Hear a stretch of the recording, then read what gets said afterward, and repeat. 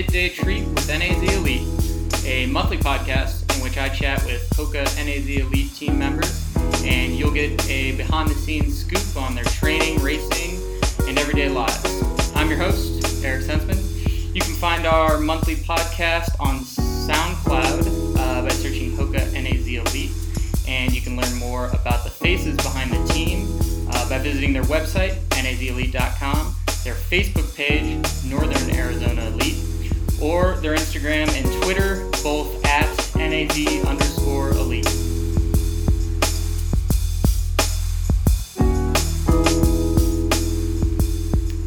In this episode of the podcast, I sat down with Matt Yano, and we had a very fun chat about all things marathon related, specifically his history with the marathon. So he's not running a marathon this spring, and we discuss why he's chosen to do that. Instead, he's focusing on some shorter races. We look ahead to the 2020 Olympic trials in Atlanta and his hopes for that race. And Matt walks us through sort of his career over the last couple of years, some of the injuries he's dealt with, allergies, a variety of things that have given him some speed bumps, but seems like he's making progress now, and he discusses where that's going to lead him going forward. So for all things marathon related with Matt Yano, sit back and enjoy.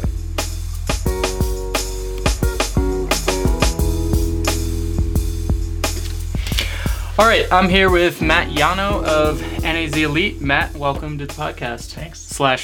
/ video podcast. We have to come up with a name for it. We do, that's right. We discussed this. So look for that. Videocast. It could just be a videocast. I like that. So here on the videocast / podcast. Well, to start, congrats on the 6th place finish. I guess it was just this past weekend. Yeah, just a couple days ago. Yeah, Sunday. A couple days ago. And that was in Pittsburgh. Yep, first time in Pittsburgh. Yeah, I don't know. Yeah, it was Pittsburgh half marathon, USA half marathon championships, yep. And 6th was a good progress point for me. So not where I wanted to be, but a step forward after a challenging spring. So I'll take it and just take it for what it was and just try to build from there. Yeah, and we'll get into some of those maybe speed bumps or things that have not gone quite so well this spring. But before we do that, I guess we'll take a step back. You ran your first marathon, was it in 2015? 14, Chicago. Thank you. In Chicago, that's right. Okay. And how old were you at the time? I was actually that's kind of an interesting story. Okay, good. I was on the day of the Chicago Marathon, my first marathon, I was exactly 26.2 years old to the day.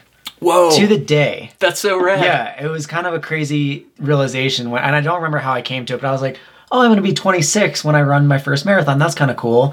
I was like, oh, I wonder, it'd be like a couple months after I turned 26. I wonder how close it might be. So I did the math. I counted the number of days after my birthday, which is August 1st. And it just happened to be exactly 26.2 years old. It's so nuts. So I was hoping it was going to be really fortuitous, and it was going to be like this really amazing, debut. Right. And it wasn't, but it was good for a long time, and it still kind of makes for a good story. So, Totally. Yeah. That's a great story. Exactly 26.2. I love that you did the calculations. I did. I forget what the number of days was, but I think the race was October 12th that year. So, and my birthday is August 1st. So it was like a little over 2 months. Yeah. It was like 70 something days. Yeah. So whatever the math is, some math people can figure it out. X divided by 365. But you can go back and count it, and I assure you it's 26.2. Yeah. That's so cool. Yeah. That's super awesome. Yeah. And why, okay, so yeah, at that time you were 26. Why at the time did you decide on Chicago? I had run prior... that prior January, I had run really well in the half marathon. I ran still my personal best, 61:47, in Houston that year. And my coach and I, Ben, just had really ambitious goals. We wanted to go somewhere that I could run. I wanted to run somewhere domestically that I could run or try to run really fast and have a really fast debut.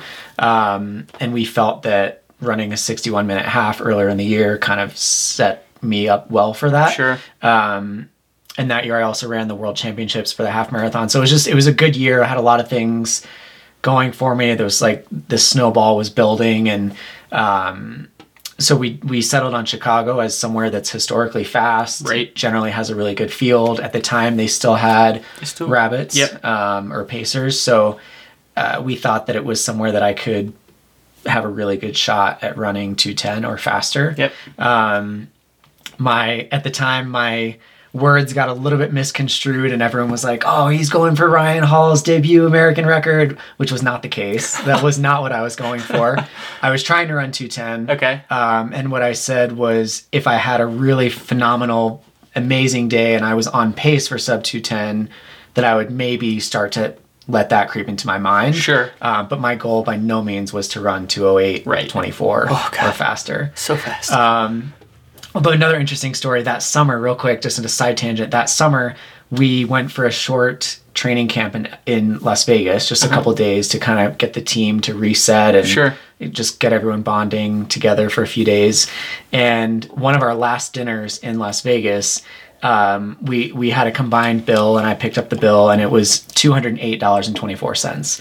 So at that time too, I was like, there's all these signs, all these things are coming. And I think I took a picture of it. I don't know if I could still find it on my phone, but I might have tweeted it at the time. I don't remember.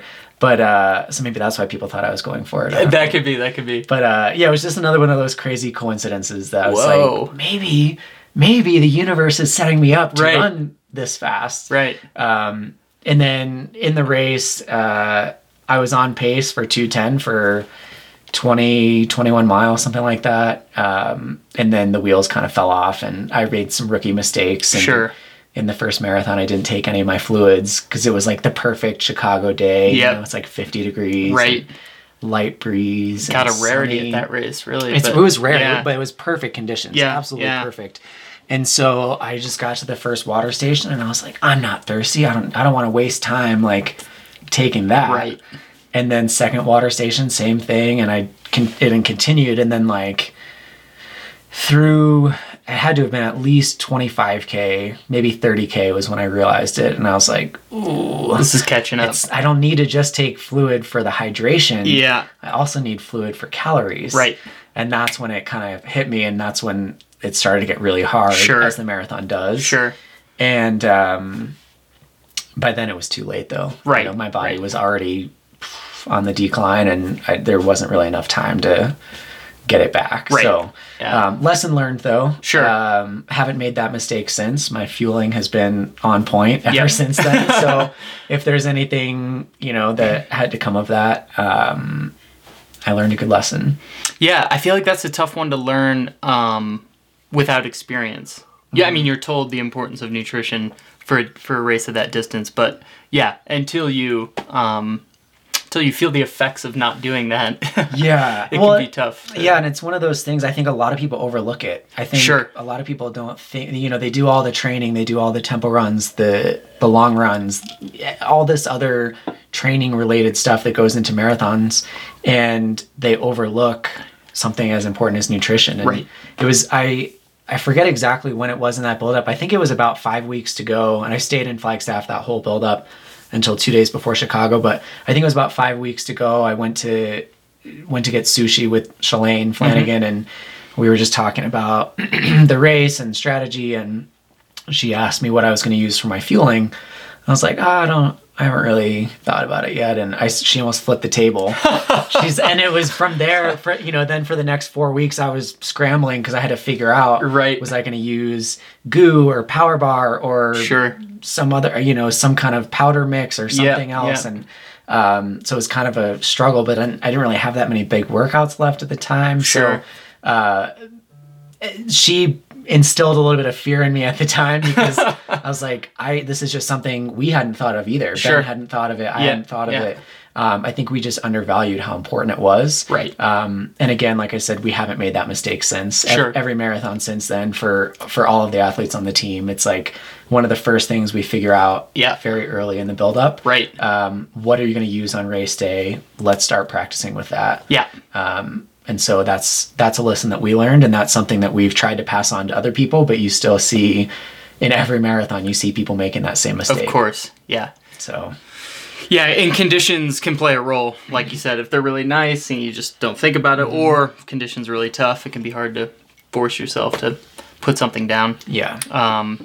So yeah, you do have like quite a history with the marathon since that first Chicago. I believe every year since you've run at least one, 15, 16, 17. Yep. So I want to just kind of walk through that a little bit because that's... Well, so far you haven't run a marathon this year, so we'll get to whether or not you will or what that'll look like. But previously, that's something you focused on. So it was L.A. in 2015. Yep. So Chicago was the first one, 2014, and then L.A. and Berlin in 2015, and then the trials and New York in 2016, and then Frankfurt in 2017.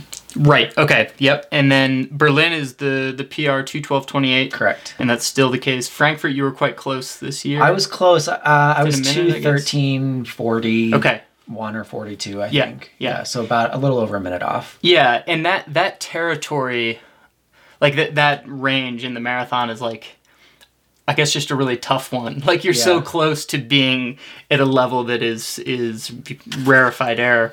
So what's that been like to, over the years be in that 2:12 to 2:13 range? Is it frustrating, or is it, oh, this is good and the next step will come, or what? Yeah, I mean, I think so. The progression of my marathons in Chicago, I ended up 2:17 after falling apart the last 10K, and then LA the next year, super hot race, I ran 2:16, so still progress. It was probably worth a lot faster than that. Sure. It was like 80 something degrees. Yeah. And then Berlin was the next one where I ran 2:12. So from there, that was a huge jump because it was like a 4-minute improvement at the time.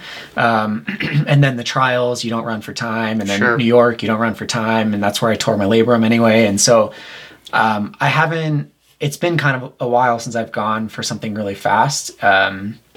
And then in Frankfurt, I was coming off of hip surgery less than a year prior. So it was kind of bittersweet. I was really encouraged by running 2:13 after the hip surgery, but I was also frustrated because I don't want to be a 2:12 or 2:13 marathoner. Right. I want to be in the 2:0s, high 2:0s, sub 2:10. And so it is kind of this middle ground where you're not quite top tier, but you're also like pretty up there. So in the US, there aren't that many people that are running in that realm. Yeah, right now. So it's kind of like I just want to make that jump, and I just want to be at that next level instead of being kind of stuck in this like middle kind of purgatory between where a lot of the pack is and where the rest of the guys that I want to be running with are. Right. But I'm confident that I'm making progress. I'm working on weaknesses, trying to get my speed back to make those faster paces feel more comfortable for the marathon. Yeah. And that's kind of, in a nutshell, that's kind of like the approach that we're taking moving forward and moving towards the trials in 2020. Yeah. And I want to unpack that a little bit, the nutshell that you just mentioned. But before we get quite there, you were in 2016. You were you sixth at the trials? Yeah, sixth at the trials. So speaking of sixth place, I guess that's how we started. It's a number that I want to get away from the sixes. I don't want to be in the sixes. Yeah, top three sounds so much better. Yes, yeah, I'll take third. Yeah, right. That's all I don't have to win. Asking for. I'll be happy with that. And in that case, did you progress? Of course, is not linear. Like it's not like you're always there's a couple steps forward, one step back, as they say. But at that point in 2016, was that a result that you felt was representative of how you felt at the time, or like your abilities? Do you think that on the perfect day, Matt Yano is capable of top three at the trials? Yeah, I felt Ben and I both felt that I could have made that team. And so it was another one of those bittersweet moments because it was from the injuries that I've kind of alluded to started in July of 2015. And so it was before I ran most of the Berlin build-up with these pelvic injuries. Yeah. And then I took a short break after Berlin, and I was trying to address these things, and time was just running out because we had to get going for the trials. Sure. Trials don't move. Yeah. And so we were really conservative for about a month after Berlin, and I was really conservative with training, aggressive with physical therapy, and seeing my physio down in Phoenix, John Ball, a lot, and we just weren't really getting very many results from it. And so we hit like middle of November, and it was like, all right, we have no choice. We have to go full throttle towards the trials and give it our best shot. Right. And so that training segment, while it was solid, wasn't my best training segment. Sure. And everybody deals with injuries. I'm certainly not suggesting I'm the only one who had challenges. Sure. But yeah, it wasn't ideal, and I felt that if I was in, closer to 100% health, I do feel like I still feel like I could have made the team, but you can't go back and change the past. Of course. All I can do is use that as motivation to try to build in the future and try to get myself on the team in 2020. Sure. And a little bit more with respect to that injury, did you and Ben, or you or Ben, feel that looking back, well, maybe you learned something, but did you think that maybe it would have been smarter to take Berlin off the table and just work towards the trials? Or I don't think that we didn't realize the scope of how bad the injury was at the time. Right. It was kind of just like, I have some soreness here, and it always gets sore after workouts, and we tried to just manage it the best that we could. Yeah. In hindsight, had we known it was as bad as it was, yes, right. I would absolutely have taken Berlin off the table and just tried to give a better go at the trials. But I do think that I don't know, it's kind of a catch-22, because I do think that having run Berlin and having been in that realm of being on 2:10 pace for 24 miles there, or 23 and a half or whatever it was, like, I do think that I'm a better athlete because of that. Sure. So it's kind of this catch-22 where it's of like, course. I do think I came off of that race a little bit worse physically, but as an athlete and in the progression of what I'm trying to do in the sport, I think it was a big developmental stage for me. Sure. So it's a tough question to answer. Yeah, absolutely. Because it can kind of go both ways. Yep. Yeah. I'm here to ask the tough questions. Yeah, that's right. Well, yeah, I think that's it's always difficult to look back, because at the time you just don't have the same information as when you're in the future. But so we're slowly moving towards now. But yeah, so after the trials, you didn't again return to the marathon for about a year and a half, right? Until Frankfurt that next fall? No, so after the trials, I ended up actually having to take 4 months off because of the injury. Yeah. And then I had surgery in April of that year. So the trials were February. Yep. Mid-February, I forget the exact date now, but February 13th. And then I had surgery in April on my pelvis on both sides. And so took 4 months off, started training again, was feeling really good. And so we kind of pressed the envelope a little bit. We picked New York for that fall of 2016. By far my best training segment ever. Really? Yeah, despite 4 months off. Was that time for some? It can be difficult mentally for some people. Was that?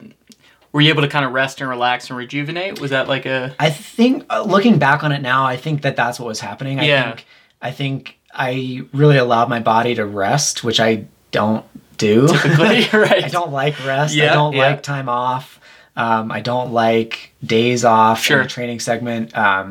I do realize their value from time to time, but just typically when I do them, when Ben incorporates them into a training segment, I generally come off of them feeling worse, and then it's almost like I have to run for a few days to kind of get my legs back, get back into the groove. Yeah.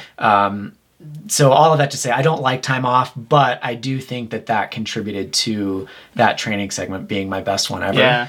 And then unfortunately in that segment, I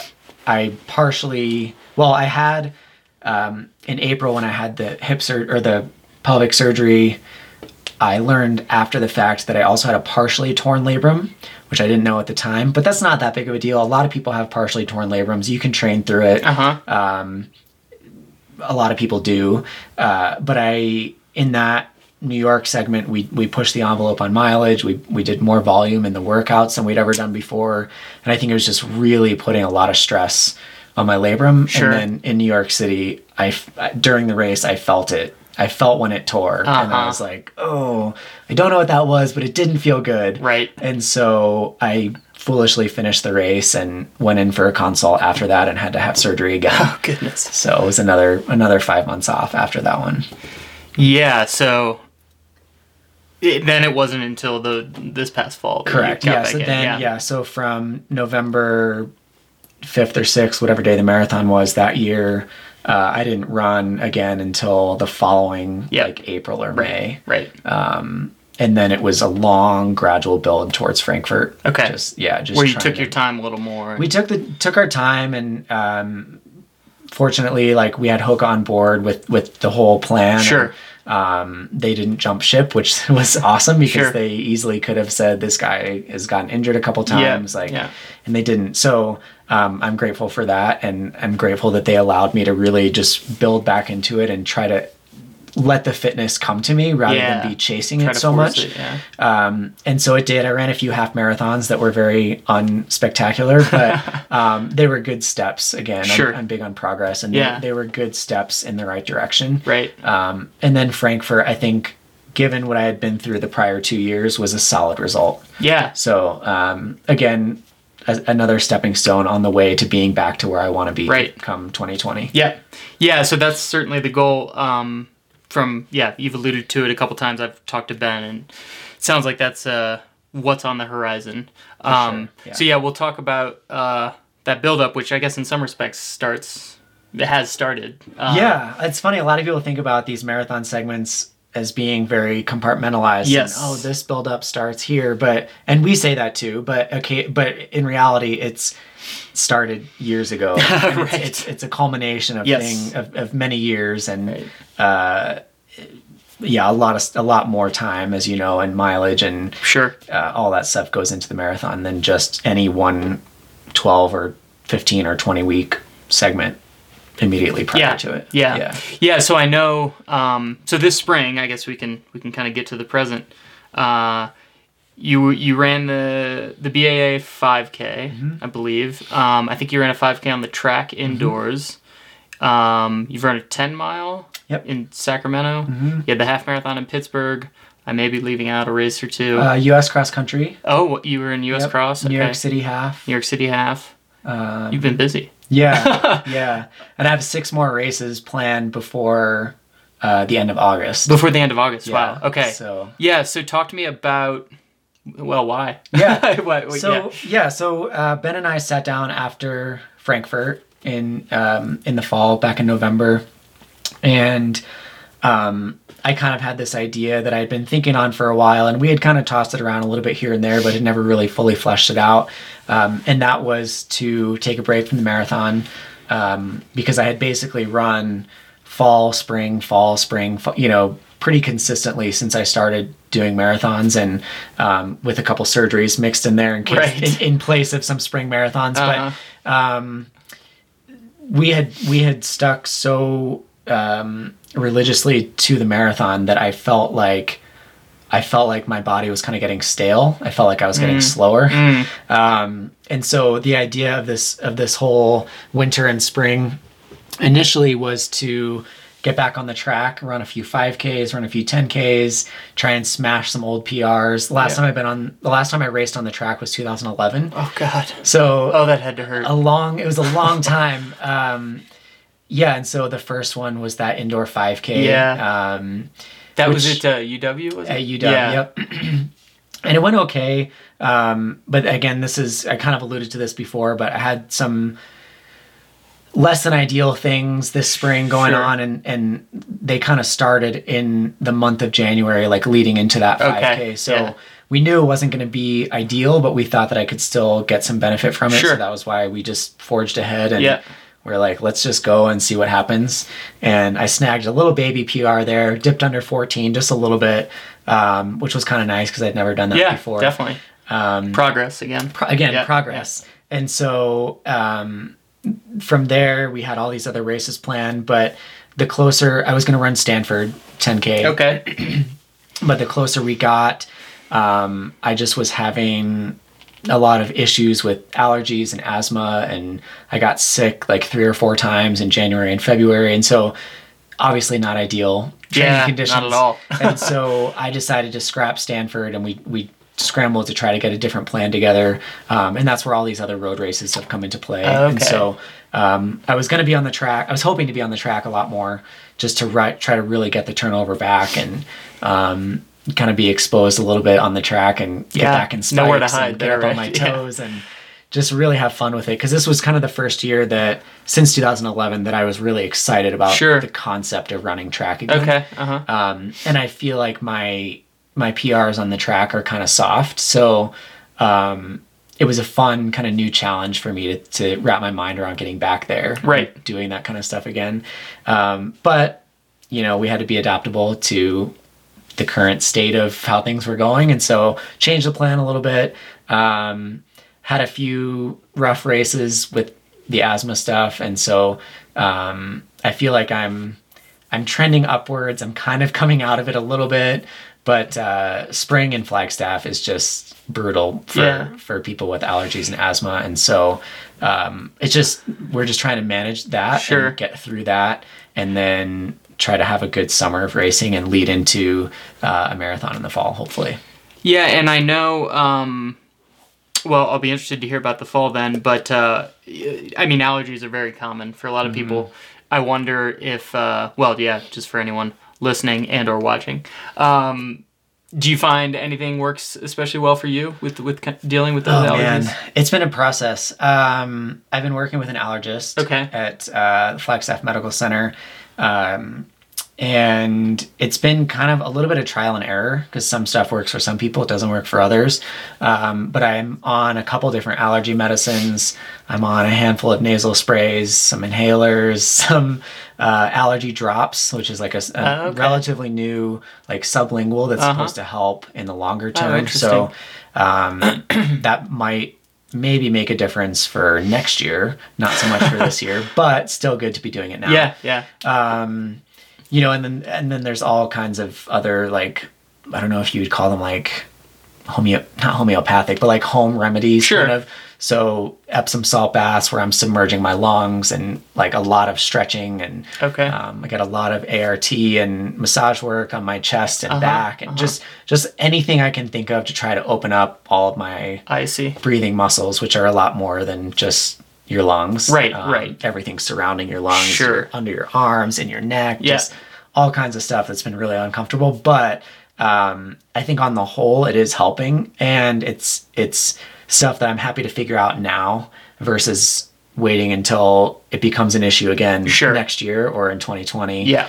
So hopefully we can kind of nail down the routine now, figure it out now, and then be that much better prepared going into next year and the following years when this inevitably pops up again.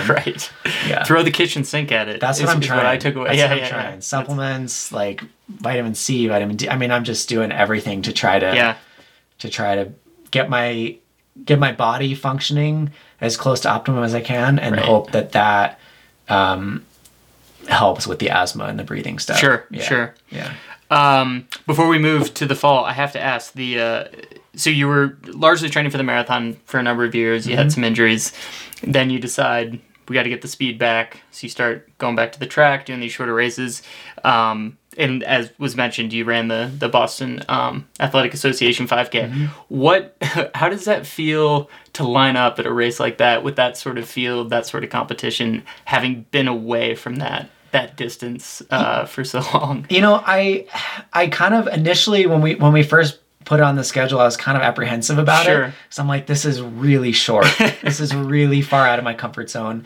But then the closer we got, I was able to kind of change my mentality about it a little bit. And I just had fun with it, honestly. And that maybe sounds kind of cheesy, but it was true, because I kind of went into it without pressure without expectation. Yeah. Because I don't think anybody expects me to like blow the field away in a 5K. Right. Very much a marathoner now. So, it was fun. It was like, I mean, I knew I was lining up against one of my own teammates, Scott Fawell, who's run super fast and was 4th at the trials in 2016 on the track. In the 5K, yeah. In the 10K. In the 10K, that's right. That's right. To 10K, but shorter distance. But yeah, something shorter, and he's definitely got faster wheels than I do.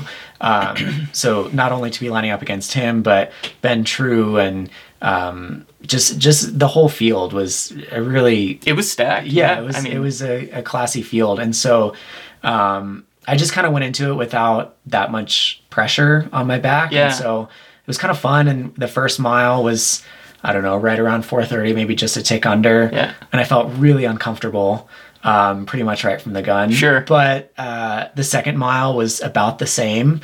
It didn't really feel that much worse. Sure. And then that's when the field took off. And then the marathoner was running 4:30 again. So it was like I was pretty consistent from the first to the second to the third mile.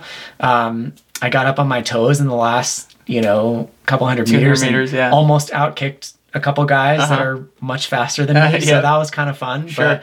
But I just had fun with it. And that was kind of part of the reason too that we wanted to do all these shorter races this spring. Yeah. Just the marathon, I love it. I love the training. I love the race, but it can really grind on you. Yeah, right. And so that was part of the idea of bringing in all this shorter stuff. Like get back to why I started running and just have fun with it and like rediscover the passion that I had all through college and that I still have, but it evolves, I think, as we grow older and as it becomes our job and as it infiltrates all these different areas of our lives. Whereas, when you're younger, it's like this outlet that you have from school or from work or from whatever other stresses you might have. And now it's kind of all consuming, which can be a very good thing. Yeah.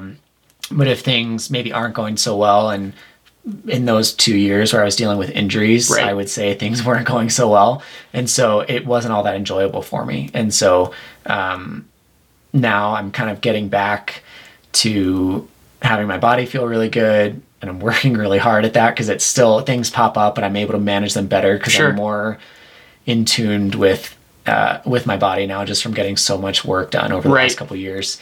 And I'm finding the passion again, which I think is huge. And I think if you're not enjoying what you're doing every day and pouring your heart into it, then I don't think that you're going to achieve what you want to achieve. So, that's been a big push for us to try to get back to that point again. Yeah. That makes plenty of sense. Yeah. And I certainly think that I'm on track to doing that. So good. Yeah. I've had some fun with some of these races, and now that they're kind of trending upwards again, it's always more fun when you're doing better. Well. Yeah, definitely. So, it's been a challenge, but it's been fun. Yeah. Which is a really good thing.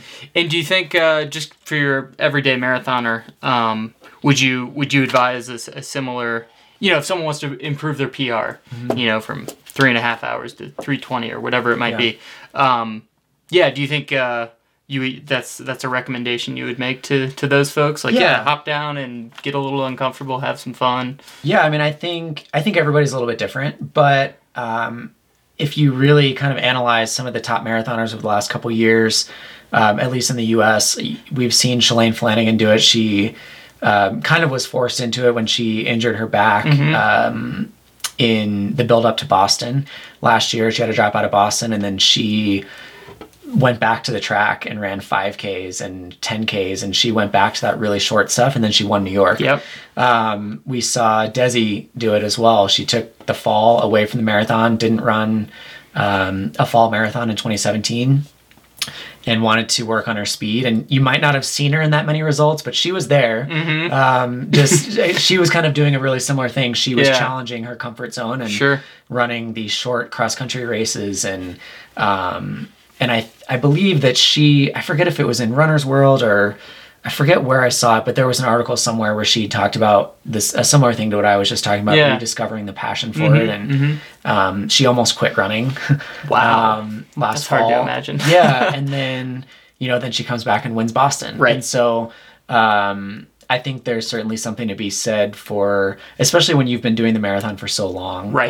And it's become so ingrained in who you are as a person and as an athlete, and it's what you're known for. Sure. I think to break out of that, get out of your comfort zone, work on the leg speed, wake your body up a little bit, and then transition back to the marathon when you feel that it's like really calling you again.